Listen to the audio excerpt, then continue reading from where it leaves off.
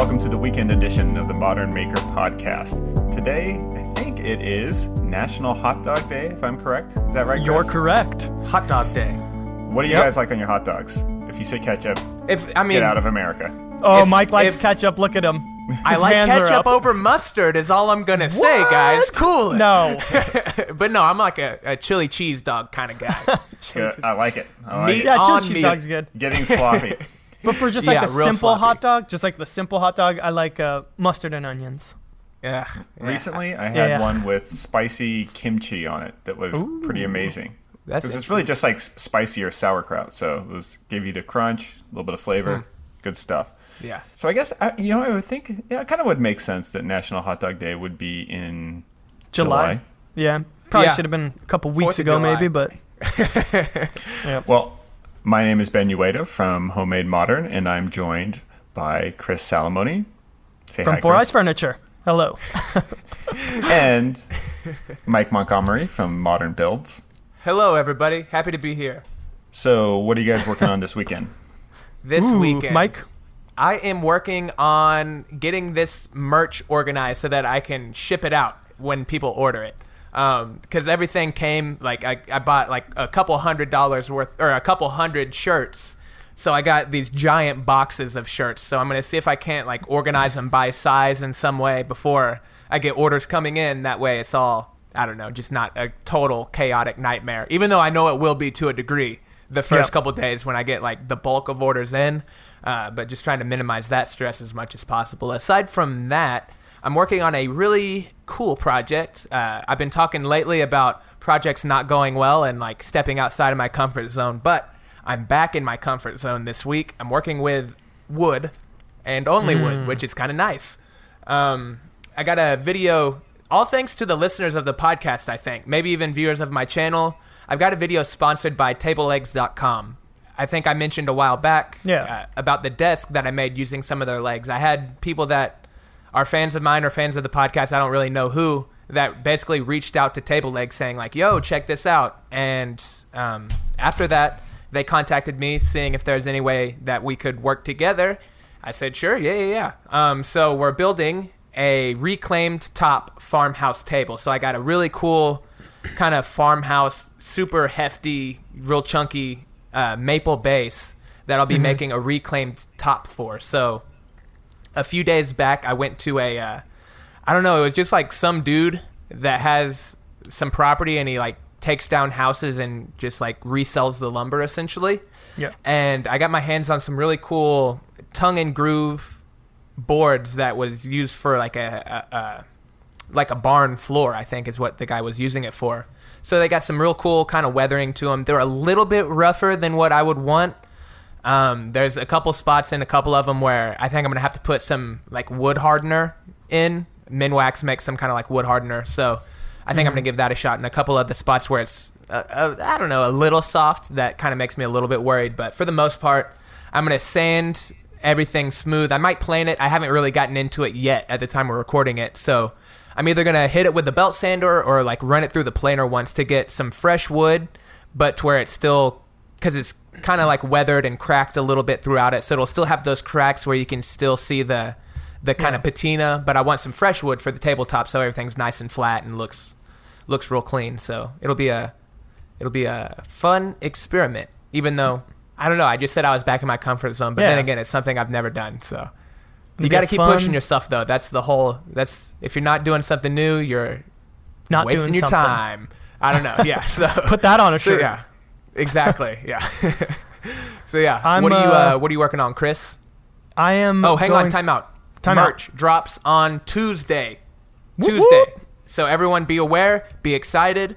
Check my Instagram. I'll be putting out teasers. I'll be showing a new item every day until Tuesday. I appreciate all the support. Yeah. No. From Saturday, the day this comes out, until Tuesday, I'll be teasing a new product. I appreciate all the support in advance. I think it's crazy that people are like willing to buy things with my brand on it. That's really, really cool. So thank you guys. Chris, what do you got going on? We should have a competition to see who can brand the weirdest thing and sell it. Well, I got coffee mugs So I think we can get crazier. Oh, we can definitely get crazier. Yeah. But we'll talk about that off the air. Okay, cool. Some very uncouth things that I could brand. But anyway, so this weekend I will be either putting together that workbench that I talked about last week, or putting together the CNC machine. I'm going to build it from scratch. Yeah, okay. All plywood, so it's going to be pretty easy. It should be a fairly quick build. It's just going to be. Are you putting any kind of like vise on it or anything like that? No, I mean maybe it's more like assembly table type. Yeah, I have a vise on my workbench that I do use occasionally. I think what I'll do is if I find that I think I'll be able to get by with just clamping stuff to the edge if I need to. I'll set it up in a way where I can clamp stuff to the edge. That's funny. Sorry to interrupt. No, go for it. For my shop, I'm kind of trying to organize that a little bit. And I kind of ran that through my head as like, should I buy a workbench? Should I just build one? I mean, it's a video, coming from your same perspective. And then I'm like, am I really going to add anything to the workbench, conversation? So I ended up just buying one from Harbor Freight. They're on sale for like $120, and it's got a vise on it. I'm sure I bought a couple 2x. I haven't like put it together or anything, but I'm going to probably reinforce it in places with a few 2x4s. I know that because it's from Harbor Freight, it probably could use it. Yeah, it might be. I mean, I'd have to see a picture, but it's probably fine. I mean, they're pretty simple. I know. And that was kind of the reason that I bought mine initially, because it was like, they're basically the same price to buy it as it is to just buy the lumber. So unless you're into it, there's really not a whole lot of reason to build it. Exactly. Or if you need something real custom or whatever. In fact, I actually had to, mine I had to cut the legs on mine so that I could make it work with my table saw. It was a little bit too tall when I initially got it. So man, I'm so excited about having a workbench that's taller. So for the past since I've been doing this whole like YouTube thing, my workbench has just been like an old dining table that I put a big piece of melamine on top of. That's so low. it sits at like 31 inches. Yeah. Like at dining table height. So my back is excited to have a taller workbench.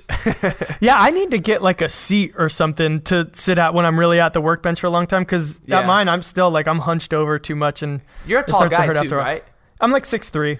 It's funny. I always find that like anybody who I watch on TV, I just assume is the same height as me. I think everybody does that because you're just like looking at people eye to eye, so you're like, oh, they're my height. But it's always like then weird when you meet people and then you're like, oh, that's how tall you are. Ben, how tall are you? 6 feet. That's what I thought. Yeah. That's what I thought. That's what you are? 6 foot also. Sorry. You just gave an extra couple inches? Right. Sorry. So I'll either be working on that or finishing off the CNC machine, or actually maybe both, because I probably should really build that bench first before I do the CNC machine. So hopefully in an ideal situation, both. But I might kind of take a me weekend, and that doesn't mean that I won't be doing any work. I'll just be getting pedicures. No, I'll be just kind of a weekend to play with stuff out in the shop, because I haven't done that in a long time, and I've got like a lot of scrap plywood pieces left over from this dining table build that maybe I could just like kind of go out there and put something together with the offcuts, because it's like enough that I couldn't build anything big off of it, but it's like enough that I'd feel guilty. Like a side table or something like that. Oh, okay. It's enough that I'd feel guilty just like throwing it all out like it's perfectly good and it's just sitting there ready to use. So I don't know, I might do something like that, just kind of play around with some ideas to try to approach things from a different angle and see if it sparks anything. But I don't know, we'll see how I feel once I wake up on Saturday morning. Sweet. Ben? Well, I'm not working on anything because I am going to be at the Haven conference. Oh, yeah. So this is one of my... Yeah, I do a few conferences every year. So I'm doing a couple workshops. One is on planning and creating video for social media. So as this podcast airs, I'll probably be teaching the class. And then the other one is an introduction to working with concrete. Nice. So the Haven conference is it's fun. It's a lot of sort of like DIY bloggers and interior designers, more so on the interior design and style side than on the sort of making it stuff. And so this will be the second year that I've gone. How was it last year? It was a lot of fun. You know, a lot of my sponsors are there. Home Depot's there, Quikrete there, and Ryobi. I'll be there on behalf of Quikrete, but it's always good to catch up with everyone else. So I will be in Atlanta, Georgia. Cool. While y'all Hotlanta. are hearing this, yes. Especially in July. Oh yeah, yeah. But it's like it's a conference, so it means you'll be spending most of your time in air-conditioned conference rooms, Right. probably with like a hoodie on because it's cold. Yeah. So that's my sort of plans. But it'll be nice to catch up. I think should be running into Brad from Fix This, Build That, and a bunch of other sort of people in our space. So it's always nice to talk shop. Nice. Sounds fun. Modern Maker Podcast alum. Exactly. Oh, that's true. Yeah. Yeah. So hopefully That I'll be list able is to growing. hopefully I'll Eventually, be able it to is. capture some more interviews and stuff like that. Oh yeah, Oh, nice, that's yeah. true. Look forward Yeah. to that. Save us some trouble from recording these weekend shows. So do What we a have some? chore. We have some questions. We do. We still got a bunch of questions, so I figured we'd just keep going through them. So I will start doing that right now. This one's kind of a long one. I know I'm gonna butcher something here. Anyways, it comes in from Zach from the Cutting Board. You know who him? Also, yeah, he was in the 2x4 challenge. Oh baby. Which Yeah. one did he build? Do you remember? Cutting The board. squatty potty. Oh, cool. Oh, The yeah, squatty that potty was with cool. all the crazy colors. Like he did that, Yeah. whatever, steel wool kind of stain stuff. So yeah, check Nice. out his channel. So also Listeners, technically it's good. a podcast alumni also. Zach from the Cutting Board says, Yes. "Hi guys, big fans of all three of your channels for quite some time now. I must say it is a lot of fun to listen to you three banter as well as speak with guests as you bring such unique perspective to the entire process of building and content creation. My YouTube channel is still quite small and in terms of audience, but I'm finding that with each day as more and more people discover it, the amount of trolling and unproductive comments increase, and I am forced to either answer them or moderate/eliminate them from my channel. I was curious how you all individually deal with the moderation of your pages, given you're all so big audience-wise. I get that it is often a small percentage of your following, but there's something that people have to undoubtedly deal with as a channel as it grows and on a personal level. It can be You guys ever troll your that's long trolls? enough. Oh, You guys all the ever time. get back at them? I've done it a couple do. times. It's always fun, but then it's like, oh, should I really be doing this? I think I posted an example of that on You did. the Modern Maker podcast Instagram stories. Yep. I mean, in the last video, I trolled the trolls with that whole poem thing. You know, it's That's something true. I don't know if I mentioned this before, but sometimes when I'm doing it, I'll usually still do it, but I usually don't get I usually kind of do like something that's funny that probably will make them mad, but that hopefully if other people are reading it, they get a little chuckle out of it. Yep. But I was thinking, man, you know what's weird is these people are totally anonymous to us, but they know who we are. So like, what you could be at like some kind of convention someday, and that guy knows who you are, and he like just comes up to you and shivs you in the side. Yeah. That's where it's going. Oh, they can With try. it, or in the foot, if you're. Ben says, if you're yeah, bad. well, I know Taekwondo. I can do a muscle up. No. Yacht. Bring it. The lack of anonymity would be refreshing in that case. Right. He's like, in that case, actually, I get to beat him up for what he said. No, it's a good question. No, it is, yeah. And I would speak back to something we talked about, organization. Yeah, I deal with the sort of moderation of those things on my channel. Do I make that a high priority? No, I don't. And it's not because I don't care about the audience, it's that I don't care about the vocal minority part of the audience. I care about the audience, period. And I think it's less than 1% of my audience is commenting on the things.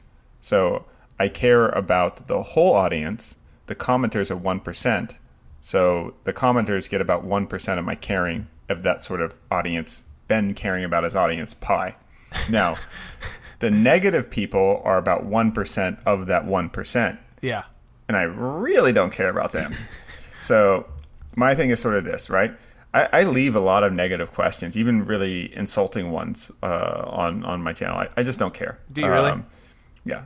It's like, who cares? Sometimes I'll delete them, sometimes I don't. I just look at it, and every once in a while, though, I'll come back at them. But I normally don't only come back at them if I am going to take the time to keep coming back and bury them into the ground. Otherwise, I just ignore it, or I'll let them talk, or I'll just keep going, why, and they'll keep commenting. Well, I'll go, why, and then when after they've written the longest thing, then I just delete the whole thing. I can put in all this work, and then it's for naught. that's normally like with a cocktail in hand and me just sort of enjoying it at the end of the day. That's fine. So again, back to sort of time management is know your priorities, right? Now, it's different for me than it would be for somebody that uses something like Patreon. And this is where sort of I think, in my opinion, business models are an important part.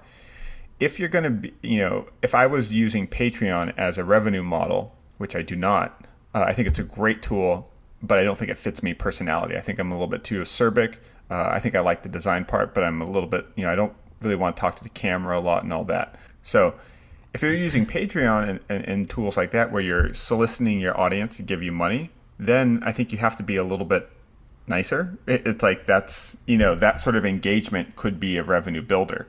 For me, it's more about like, it's about me sort of figuring out creative ways to create branded content with sponsors that I believe in and create content that my current audience likes and that will help me find my future audience. Right. Which is an important distinction too, because your current audience isn't your only audience. You want to grow that audience. So you're also thinking about who isn't currently finding your work. So I care about it, but I care about it proportionally to how important it is to all my objectives. So comment section in YouTube's not that big. It's my biggest comment section, but I also have comment sections on Pinterest. I have comment sections on Instagram. I have email questions that come in through the website. I get people in my direct messages on Twitter. So I care about all those things. But the question is how much should I care relative to how caring gets me towards my objectives?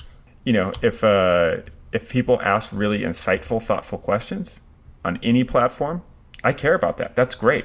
I like having productive discourse. Do I care about the 1% of the 1% that's something negative? No. If anything, I'm just going to use that for like amusement and stuff like that. Yeah. I don't know. I think a couple times I've like gotten back at people that are like trying to get at me, but for the most part, I just I delete the comment and make it to where they can't comment on my videos anymore. If I could make it to where they couldn't even watch my videos, man, I would love that. I feel like that would be the most like, I got you. You can't, you know what I mean? But I don't think that is possible. Yeah, exactly. like they even want to watch me anyways. I don't know. Maybe they do, just so they can like leave more mean comments. But Yeah. But no, I just delete them and then block them from being able to comment because it's kind of. I think I heard Jimmy DeRessa say it one time is like if they said it once, they're probably not going to say anything productive in the future, so might as well just block them. You know what's funny? Have you guys gotten rude comments from people that their username is something that's rude? Like it's like they're. I can't think of an example, but like it'll be a rude comment, and then like the username will be like, I'm the effing best or something like that. And it's like, did you make this profile just to leave negative comments? I got one comment from someone whose channel was titled Adolf Hitler with a picture of Adolf Hitler as the thumbnail. And the only comment he left on anything was on a concrete lamp that I made, and he said, "Mine lamp." Oh, that's kind of funny. Yeah, but I don't know. I deleted it. I was like, do we really need Hitler jokes? No. Right. Too soon. Could have been a lot more anti-Semitic. Glad it wasn't. I wonder if now I get those. I get those too. What if he created that profile just for the pun, and then you delete all his hard work? Well, it was all for live and learn. Actually, here's kind of something new to me. So you guys know, you guys have been doing sponsorships with Ryobi for a while. I just recently started having a sponsorship with Grizzly. Yeah. And so I've had like two negative comments about Grizzly come in on my channel. Mm-hmm. And so I could have just deleted them, but instead I think it's of more value to the company. I said, hey, I've had this is equipment that I bought with my own money 7 years ago, still using it today. It's been nothing but good for me. Oh yeah, I think so. I mean, I look at that as almost like a positive. I know there's very few people who are reading through all those comments, but so like, what was the comment? What did they say? Like, sellout essentially? No, they weren't even making fun of they weren't ragging on me for doing a sponsorship. It was they were ragging on like Grizzly. Yeah, one of them said like, "Oh, that's cheap Chinese." Whatever, Okay, but no, I think what you said actually works well. Yeah. Yeah, and I think in terms of people like mad at me for having a sponsorship, I think I've had one comment like that, and I think I just put that like I bought all this stuff before I had a sponsorship, so. You don't need to justify yourself to them either. Well, it was my mom. It was my mom who said it. That's a joke. She's really laying it on thick for me. Yeah. I mean, at the end of the day, you're making free content. You got to make money somehow. You know what I mean? So if people don't, like, I get that some people just don't understand that. They don't really understand, like, money structure of, like, how all this works. But, you know, it's just, you got to pay the bills one way or the other. Yeah. And this is how you do it. But to this isn't just with negative comments. I do it with good comments and negative comments, but the negative comments seem to lend themselves to it more. I'll always like just reply with some kind of joke and then I screenshot it. And so I have like 100 of them saved now. And someday I swear I'm going to put out a coffee table book. Do it. Like That's funny replies to comments. Yeah. So look for that in 2020, people. One more point on this and we'll sort of wrap up this question. It's a good question though. The other thing to do is to know how you react emotionally. Everyone's different that way. Some people are very like water off a duck's back. They can see like a really hateful, mean comment and just sort of laugh at it. Other people, kind of, it sits with them, even if they're like George Costanza, and then 2 hours later they have the witty reply. Jerk store? You're at the jerk store and they're out of you. So the thing is to know yourself, know how you're going to react. Right? If you know if it's going to get to you, it doesn't matter what I do, right? Or how I manage my comments, right? Like I'm going to find a good way that meets my priorities and that deals with my sort of emotional makeup. You have to find the way that doesn't bother you, that gives you some sort of value in return. And so don't copy my solution. Don't copy Jimmy DiResta's solution, because we all have different emotional makeups. We all have different audience types. Yep. Just know, the thing I was always surprised, and it's one of the reasons why I really liked listening to the Making It podcast, is it was hard for me to imagine any like Jimmy and Bob and Dave getting negative comments, you know? Yeah. Right. It's like, I'm like, oh, probably doesn't happen to those guys. I mean, I'm sure I knew that they got some statistically, but hearing them talk about it's like, how could you, like, you know, to hear, you know, I look at someone like Jimmy, I was like, oh, he's so much more knowledgeable about making than I am. Mm-hmm. And then when he gets sort of, you know, his as he would say, axe nerds, or, you know, talking, you know, about how he's not doing it the way they would do it, that was so shocking to me to think that, like, wait, people say that to Jimmy? Like, that guy knows way more than me, right? Yeah. So everyone gets them. Everyone needs to find the way where that sort of random negativity doesn't cause disruption to your day, and you still get the little bit of benefit that you can out of the comment section. So everything should be sort of, you know, progress oriented. How do the comments fit into my overall priorities for what I'm trying to achieve? You know, and it might not be business. That might be getting creative feedback. So it might be that you're actually trying to solicit more comments by asking questions in your videos and stuff like that. But look at the comment sections as part of your endeavor that's helping the overall part, and position it so that it's doing just that, and then know what sort of your emotional triggers are, and, you know, plan accordingly. Good advice. Nice. Good stuff. All right. Ready? New one? Ready. Yeah. This one comes in from Brandon's Bees, and he says, how do you make your tool brand selections? Prior to being sponsored and having to use certain brands, were you partial to particular purveyors, or did you purchase a tool potpourri perchance? Building on that question, if you come across a problem during your build that can be remedied by a particular tool, do you find that you will acquire that tool to solve the problem, or do you find a way to work around it? Maybe by redesigning the piece or rigging a less than ideal fix. Chris, let's hear it. Can we talk about this? No, I mean, for me, you know, I'll say this. I think that most people, sponsored or not by a tool company, in my experience, I found that like almost every tool I've ever used in my, you know, fairly small sample size is good. Like, right. It's like the shoes in basketball. Like, it's really not the tool. It's not going to be choosing a Delta. Yeah. Thanks, Mars. Yeah, it's not going to be like, oh, I bought a Delta table saw and now I suck because I should have bought a Powermatic or whatever.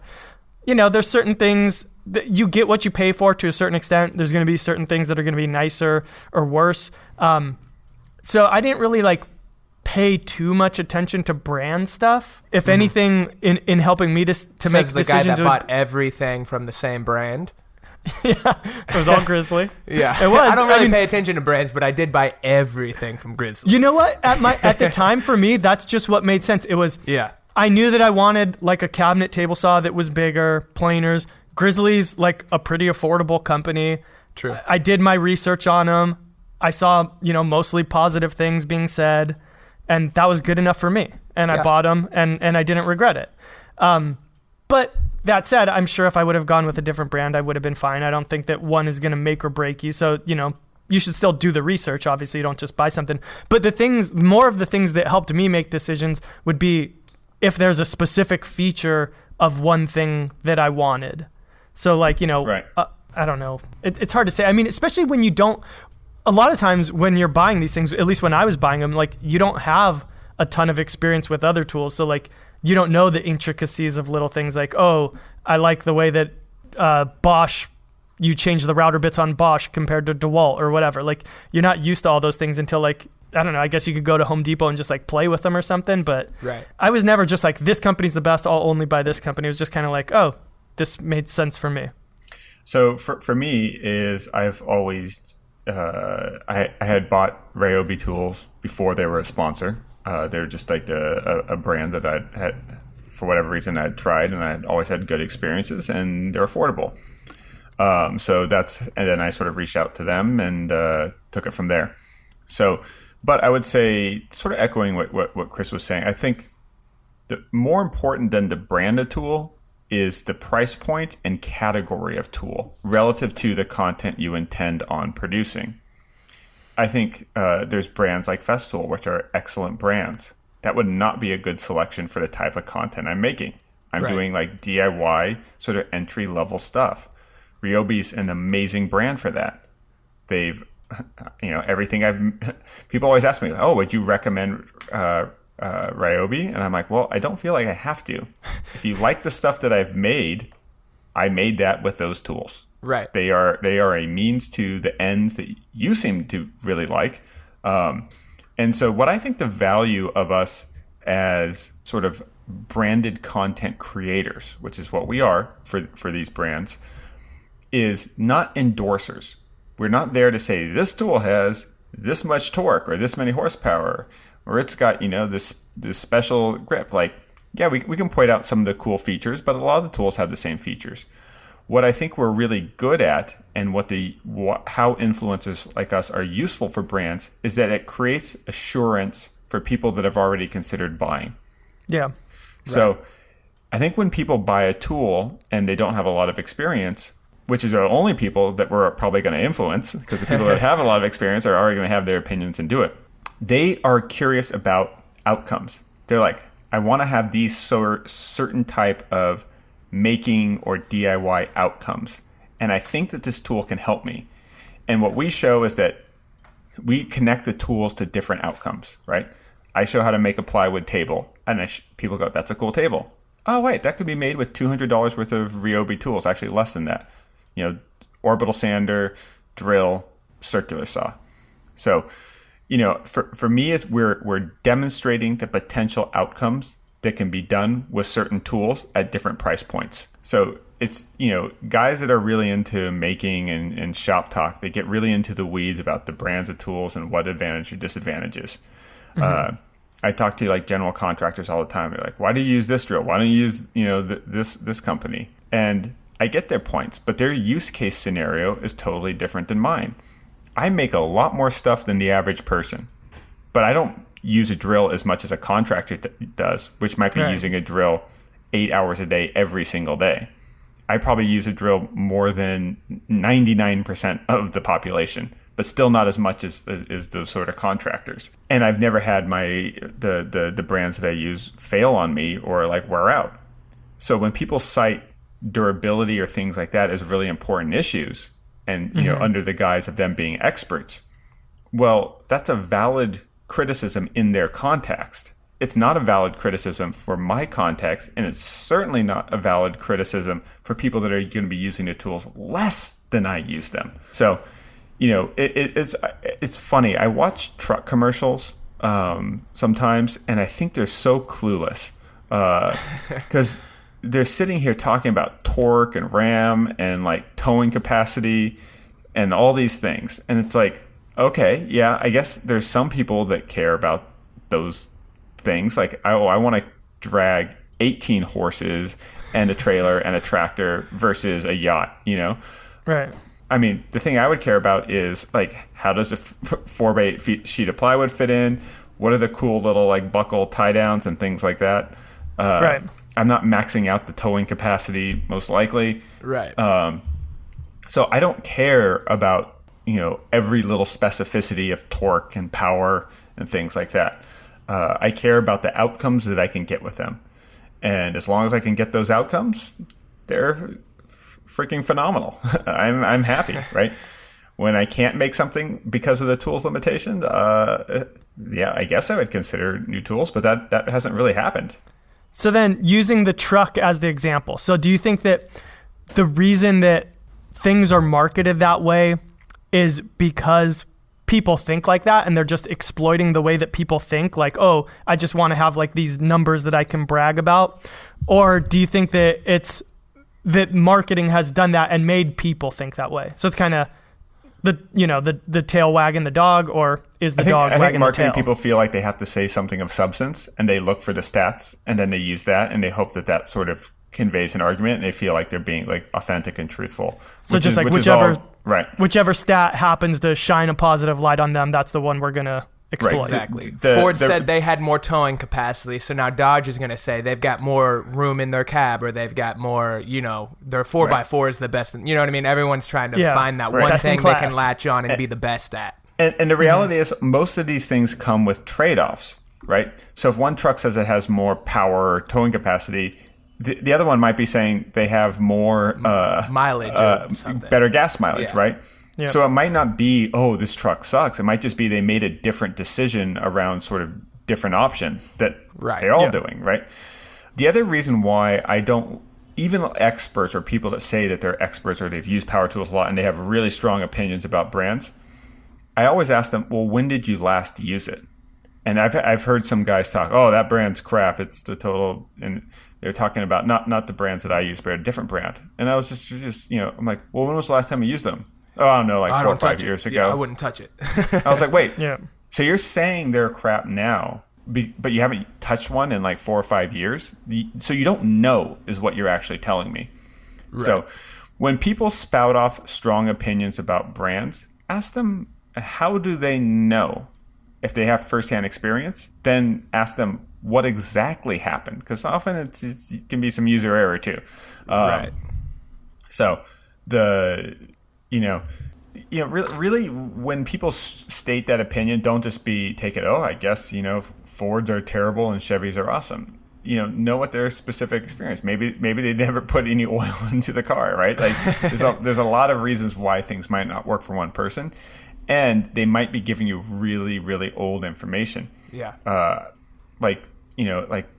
Companies and brands change over time.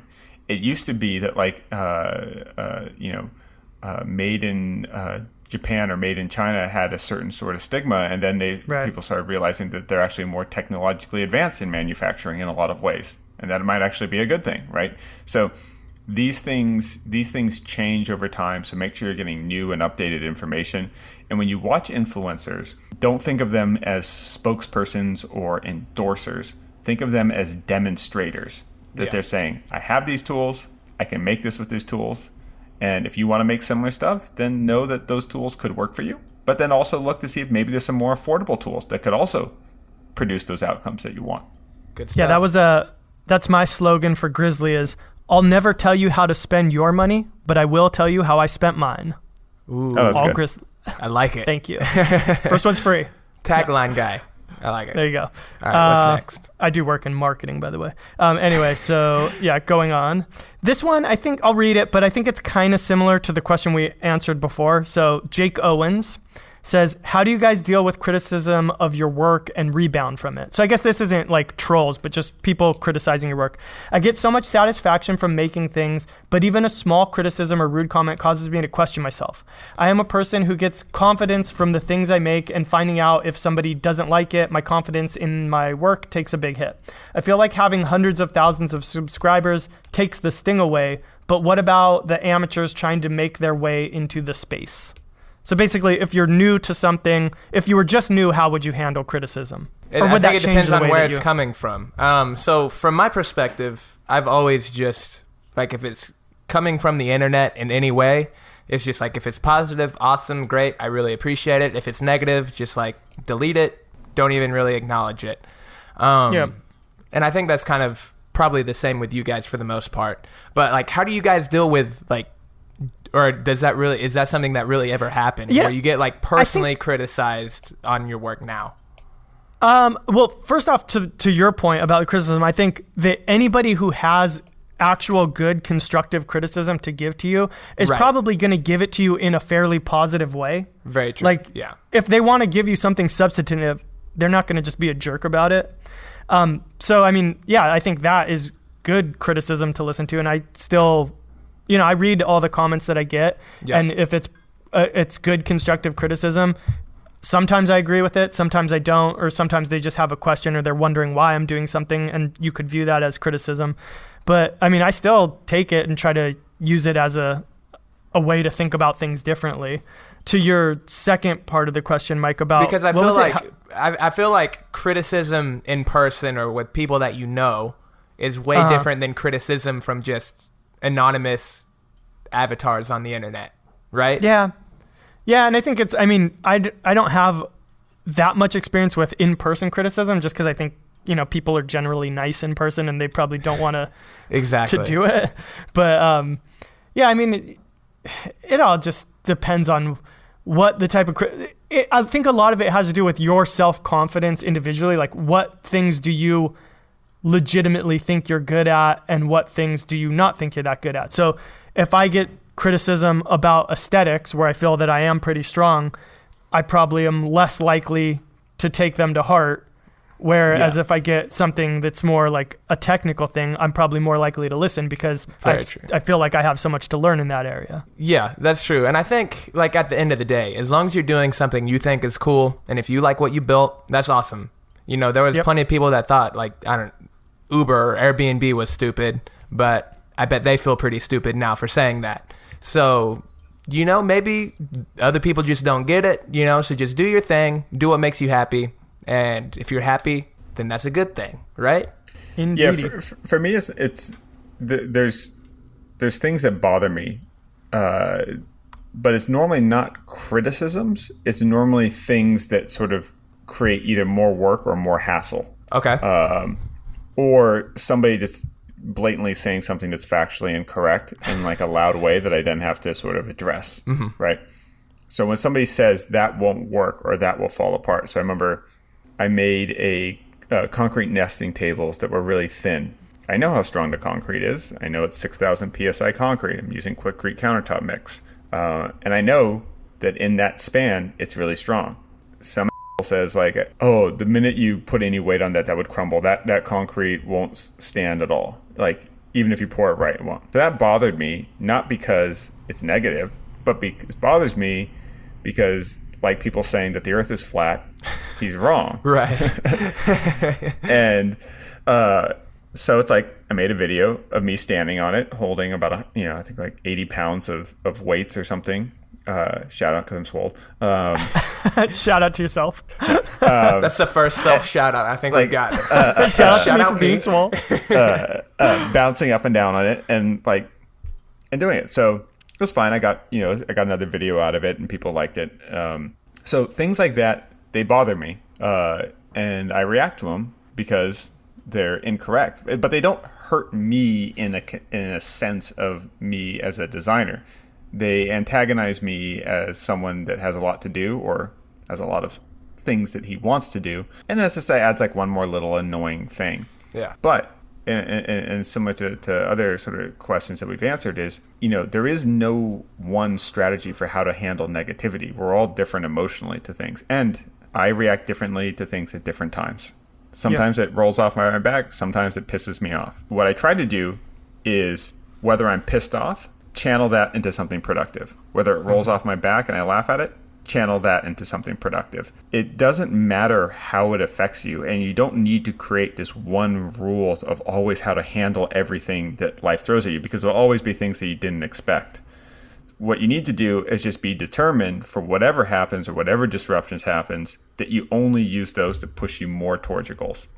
Cool. Yeah. I like it. And I think one other thing with that is that that particular criticism about the nesting table, in a way, they're kind of like criticizing the product. And so then you probably feel more of a need to respond to it than if it was just completely personal about you. Yeah, or just criticizing, or basically they're saying or questioning it. Yeah, they're questioning the laws of like basic physics.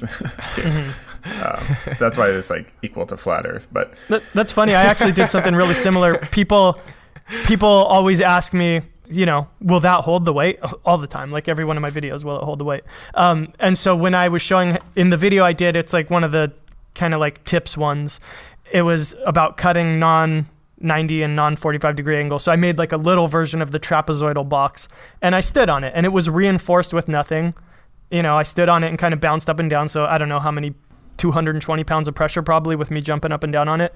It held no problem. And I think one of the big things is so many comments I get, I think they just don't realize how strong wood glue is. I think people have a frame of reference of like Elmer's glue when they think about glue. And they're like, that's just glue? That's holding? It's like, dude, wood glue is strong. Right. That's what I tell them. Wood glue is strong. It's even strong. with the very minimal amounts that Chris uses.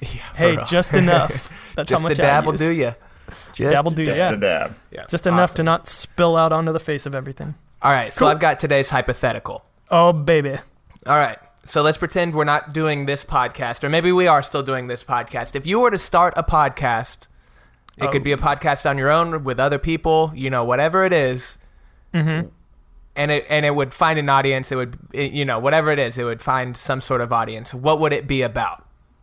I think I would actually try to do something that wasn't specifically about anything. So very general and more like personality based. So Okay. I'd probably want to just do one with like a couple of friends that I think are funny.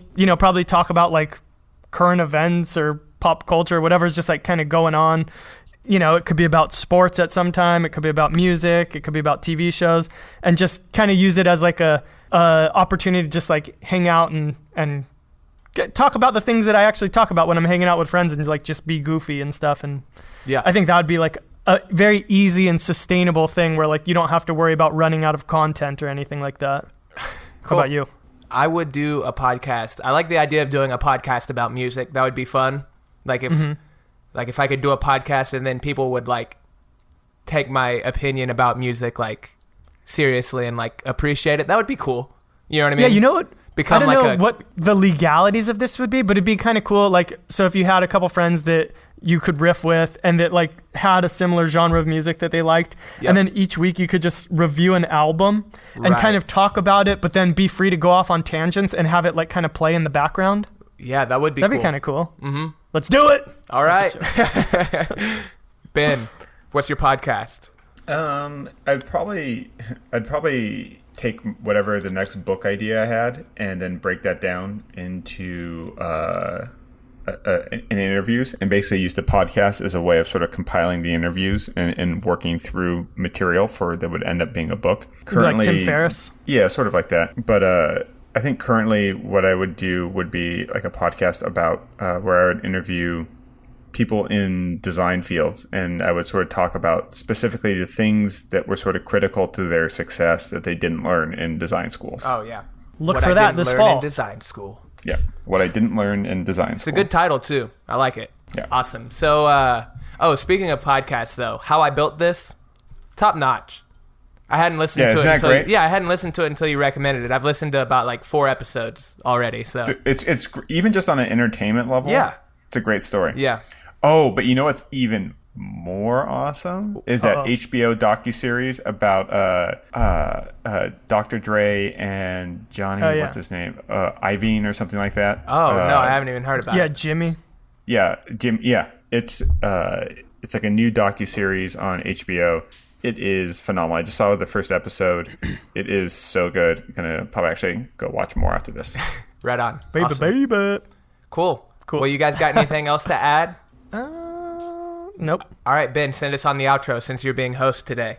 All right. So speaking of comments, we talked a lot about comments. Well, how about you leave us some really, really good ones? Because unlike YouTube, for the podcast world, good comments and especially 5-star reviews really move the needles. Yeah. So go on to iTunes, go on to whatever sort of is your podcast player of choice, and leave us some phenomenal, completely honest, because there's nothing bad to say, except that sometimes we use bad language. Shout outs to the people that annoys, but you know, Sorry. just being ourselves. Hey, we were clean twice this week. I think we've got 2 Sort of. episodes cursing and even on purpose. We're just sitting here drinking clean. So leave us some good reviews, and again, us on Instagram. We're posting images that we're not posting anywhere else. Occasionally we're doing little stories. Even I did a live broadcast, waiting for these guys to do some little live broadcasting. Mike did his little I gotta cut demonstration something first. of power shears Man, yeah. on them. That's some good stuff. I was getting my Billy Mays on. Yep. Yeah. So I should just follow- get some scissors and put some videos up of me just cutting stuff with should. regular scissors. Hand So- power shears. join in on the conversation. We get some really great questions from you guys, so keep those coming. Also, go back and watch some of our early YouTube videos. I would like to hear some questions on like the first 5 videos that each of us sort of produced. Okay. Because Yeah, those that'd be often cool. get kind of lost in the shuffle. Yeah. Like I'm not even sure I can remember what my first 5 videos are. I know a couple of them. I think I But can name them. often I'll get requests for, hey, could you do a project like this? I'm like, yeah, I did that. Go way back, right? So Yeah. now, we've done this for multiple years now. So let's get some questions on our first 5 videos. The early days. And let's get some questions about like how we do things differently now, or even just some observations. I'd love to hear some comments, or you guys as the sort of listeners and viewers, how do you think we've changed over time? Nice.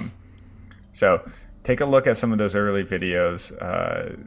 They're a little different. They're a little janky in comparison. Except Chris's is really polished and awesome. They're still a little worse. Yeah. Barely. So check that out. Barely worse. And everyone, have a good weekend. And yeah, Keep that's building. it. Keep building. Keep building. All right. Safely. Without, watch your feet. Bye, Watch your feet. everybody. All right, later.